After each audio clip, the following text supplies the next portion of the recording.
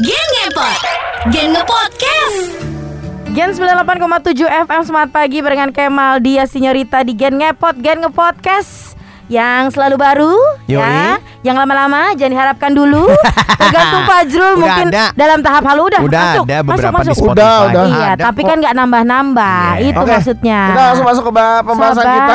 belum. Aku udah gak sabar gue. Ya udah duluan aja deh. Pembahasan kita udah langsung. Iya, kan tadi lagi ngebahas kalau seumpamanya nih lo dalam berusaha gitu kan istilahnya meniti karir dan lo anak seorang bilioner, Iya. ketika lo diundang untuk dalam suatu acara talk show misalnya gitu kan, lo bakal cerita seperti apa, ya kan?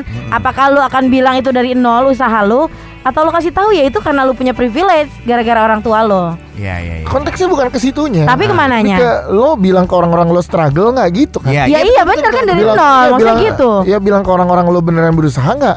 Dengan ada lo di titik itu, iya bilang lah. Ya bilang kalau gue tuh berusaha dari nol, walaupun bapak gue misalkan seseorang gitu.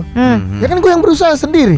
Iya tapi kan tetap dengan fasilitas dan lain-lain yang Ya. bokap lo kasih. Ya terus salah gue? Enggak kan? Ya cuman kan gini loh, kalau misalnya lu bilang bokap lu kan bilioner, Iya. lu bilang gue dari nol. Nah kan lu sempat bahas, nol gue beda. Bener. Nolnya beda itu harus dijelasin. Iya. gitu. Tapi kalau gue nih, dia sudah belum? Lo silakan. Oke, kalau gue ya, Sinyo, gue tidak akan satu gue nggak akan mau diundang. Oke. Gue akan tanya dulu, ini topiknya apa? Oke, lu Gitu. tanya dulu ya. Ya, Nah, nggak gimana- serta-merta lu mau Kalau untuk mengiyakan. memotivasi udah jelas tidak gitu. Karena beda nih. Karena Iya, yang iya, butuh iya. dimotivasi ini audiensnya beda. Kayak gue ngajar speaking camp aja, gue diundang sama satu perusahaan, gue tanya, ini crowdnya siapa? Iya. Karena Iya. crowdnya adalah marketing, ya marketer, ketemu sama teman-teman IT itu beda. Beda. Caranya Gue beda. tahu crowdnya dulu siapa. Ya, Jadi ya, gue harus ya, tahu ya. treatmentnya nanti ketika gue jadi pembicara tuh apa. Ya, ya. Nah, kalau misalnya gue diundang, terus gue tanya siapa crowdnya, ini kak UMKM dan lain-lain, mereka butuh motivasi. Bukan gue orangnya, karena bokap gue bilioner gitu. Ketika gue bikin aplikasi dan aplikasi ini laku dan aplikasi ini diinjek dana gini, bokap gue punya koneksi yang menjelaskan ke gue siapa-siapa. Nah, Beda bener. dengan orang, Iya, dengan iya. orang yang let's say seorang Kemal sekarang. Iya. Gue bikin aplikasi, gue ada ide, gue kemana ya? Iya. Apa itu beda startnya. Lu bingung dulu ya Iya. start dari mana. Kalau gua misalnya- bener-bener ngerangka. Bener. Kalau misalnya bokap gue bilioner kan kita, papa punya kenalan nggak? Oh sebentar, dia tinggal angkat telepon, Iya, dia bener. pasti akan tanya. Yes. Dan koneksinya, dan gue majunya. Ini nih ada anaknya Pak ini nih. Nah, beres tuh semuanya. Jadi lu dapat shortcut kan, Exactly, istilahnya gitu. untuk dapat ke poin yang lu pengen. Bener gitu. Jadi gue kalau misalnya gue diundang ke acara begitu, gue nggak akan mau. Kalau maunya gimana nih?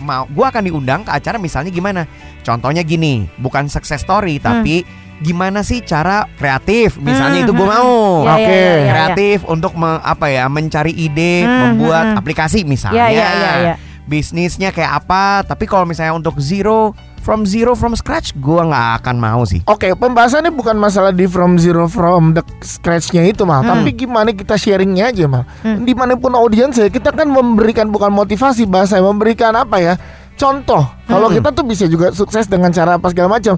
Dan dengan orang beda, kayak kita mau diet aja dengan orang beda, metabolisme tubuhnya beda, caranya beda dan lain-lain. Tapi kan intinya sama-sama berusaha. Mungkin usaha yang gue lakuin, misalkan bapak gue milioner gitu ya, lebih gampang. Tapi kalau lu dengan kondisi yang lu sekarang apa segala macam, harus lebih kerja keras lagi. Tinggal gitu jelasinnya. Iya tinggal gitu. Tapi Iya. akhirnya apa? Akhirnya kan obrolannya jadi nggak laku. Iya, benar. Bener nggak sih? Beda ya. Audiensnya siapa Gini, kan misalnya tinggal gini. giniin. Oke, misalnya gini. Oke, saya misalnya gini, gue jadi gimana saya bisa menjual dapat investor Iya. untuk aplikasi saya? Saya tinggal telepon bapak saya. Iya, iya. Dan teman-teman bapak saya percaya sama bapak saya teman-temannya injek dana. Kan nggak jadi nggak bagus ya? Nah makanya jangan Bener begitu nggak sih, ngomongnya. Iya, beda, Gimana? bener. Bentar dong. Kan tar dulu, gimana? setelah Omongannya itu. kayak Loh, gimana? makanya Coba misalnya kita itu dengerin. kalau Coba Kemal, kalau dengerin ada dulu. tadi kan lo nanya kalau gua ada di posisi itu gua akan ngomongnya bagaimana? Iya, coba cara lu Misalnya- ngomong gimana? Gimana? Misalnya nih ya, di in real life gue beneran yang lo ceritakan. Jadi, aduh gue mau nyari investor nih dari Dedi Dori. Aku mau investor Dori. nih Jadi Yang datang Dodi. sama wartawan loh. sama CNM. Iya, gimana? Gue gue akan bilang ke mereka apa segala macam. Ke crowdnya nih ya. Ya misalkan Crowdnya. Bang Dias gimana bang, saya mau nyari investor apa Iya, segala iya, macam iya. nih. Coba list di phone book lo sekarang gitu ya. Lo punya koneksi siapa aja, Nggak ada, manfaatin Bang. dari situ dulu. Nggak ada bang. Kalau nggak ada ya udah lo bikin proposal yang bagus dan lain-lain. Nah, Terus tapi kan gimana? tadi yang kita bahas Tapi kan kan kalau lu tidak- diundang buat sukses story ya kan? sebentar. Ini kan Ah. gue jawabnya, Sebentar. cara Iya, gue iya, jawabnya. benar. Gue boleh ngomong nggak? Oke. Dia kan bilang proposal Iya, iya. dan lain-lain. Mm-mm. Lah kan dia tidak melalui proses itu, ngapain lu Iya, ngasih tahu orang begitu? makanya itu tadi. Ngapain lu Ini ngasih tahu orang? suatu hal yang berbeda, Mal. bentar, Iya nggak bentar, sih? bentar, Iya, bentar, iya. bentar. Bentar Dulu, dulu, gue bentar belum dulu, selesai, bentar gue dulu. belum selesai, nggak mau, nggak mau. Kemal dulu, Kemal dulu. Gue Kemal. nih, Dengerin sinya dong. Bentar. lu aja udah Gimana? memihak. Lo bukan memihak. Yang tadi ngomong gue pertama, Gimana, kocak. Mal? Nggak, Gimana, Mal? bener nggak? Dia kan tadi bilang nih. Makan, ayo. Hah? Dimatiin lo. Hah? Lu mau ngomong apa lo? Woi. Nah, tadi kan dia Ternyata bilang. enak ya matiin audiens. Itu yang dirasakan sama itu. Kan dia bilang tadi, Belum ya, selesai sobat ngejelasin Gen denger nggak? udah Dia dipotong bilang tadi aja. kalau misalnya Capek, lu capek. cari Koneksi yang kontak ada di ya, phone book. terus bikin proposal. Kalau nggak ada, lu bikin proposal. Kalau gua kan misalnya bilang gini, gitu. nggak usah sok ngasih tahu, lu kagak begitu. Iya. Nah, itu kan kita kan kembali walaupun dikasih tahu sama bapak gua gitu kan gua akan jelasin gini. Walaupun gua dikenalin sama bapak gue. Tuh ke Om Bakri.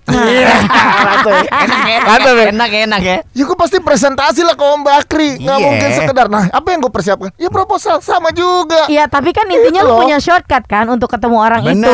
Dibanding istilahnya Iya, kayak benar. lu Iya. office Lu to office sebagai- lu ngetok. Nah, Iya. itu yang namanya Nah, struggle. Lu sebagai audiens kalau lu tidak ada di posisi gue berarti emang harus lebih bekerja keras lagi. Mungkin gue satu investor gue temuin langsung deal. Mungkin lu harus 10, 20 atau sampai 100 investor baru ketemu deal. Ya berbeda Ya, berarti tapi kan- dong. Tapi kan nggak Salah nggak gue ngomong gitu? Nggak Nggak salah. salah, Cuma salah ceritakan memang. gue yang sebenarnya. Kalau ngomong mah nggak ada yang salah ya. Iya, Cuma iya. crowd lo, ketika lu jadi pembicara, let's say di JCC lo ngomong begitu, crowd lo akan ngomong, ya Ya, salah dia. Istilahnya jadi tidak berkompeten Gua udah kan beli tiket omongannya. nih, masuk ke Bener. sini. Tapi kalau gue nih Mal, Webinar nih. kalau Ya, gue nih iya, iya. ada di posisi itu, nih gue matiin sinyo dulu. Mic-nya sinyo dimatiin, guys. Kalau gue ada di posisi gue yang menonton, dia benar yang dia omongin apa ceritanya dia, iya kan? Dia bercerita tentang ini bokap gue gini-gini. Iya, gini. iya. Terus oh iya berarti gue nggak Betul. ada di posisi dia nih. Nah. Kalau gue nggak ada di posisi dia, berarti gue harus lebih kerja keras lagi. Ya itu mindset yang Oke. harus kita sebagai penontonnya. Oke. Gitu. Gimana sanggahannya Pak Kemal? Akankah lebih enak ketika lu ada satu figur depan lu yang menjadi pembicara yang punya cerita yang Yang sama. tipis-tipis sama kayak Iya, lu. atau nggak tipis bener. Sebentar, gue mau kasih tahu nih contoh. Gue nih, ya misalnya ya, ini si pembicara ngomong gini, gue nih dapat investor nggak gampang. Sehari ke 10 perusahaan. Yes. Akan lebih enak gak dengarnya? Kayak tadi gue bilang kan, lu harus office to office. Beda dong. Beda itu. Lebih relate nggak Itu sama lebih crowd-nya? relate dan Iya lebih kan? istilahnya ngasih tahu struggle-nya lu seperti apa. Ketimbang lu datang ke satu investor, Om Bakri, aku mesen roti dong 2, misalnya gitu kan. Iya kan itu. Iya. Oh, bakery. Oh, bakery. Bakery Sekarang itu gini, namanya. lo coba bayangin di flyernya, datanglah ke webinar atau seminar ini. Ya. Bagaimana cara mendapatkan investasi 1 miliar dibanding datanglah bagaimana cara mendapatkan investasi 20 juta. Ya orang datang ke yang mana? Yang miliar. Ya udah. Pembohongan publik dong jatuhnya. Oh, pembohongan.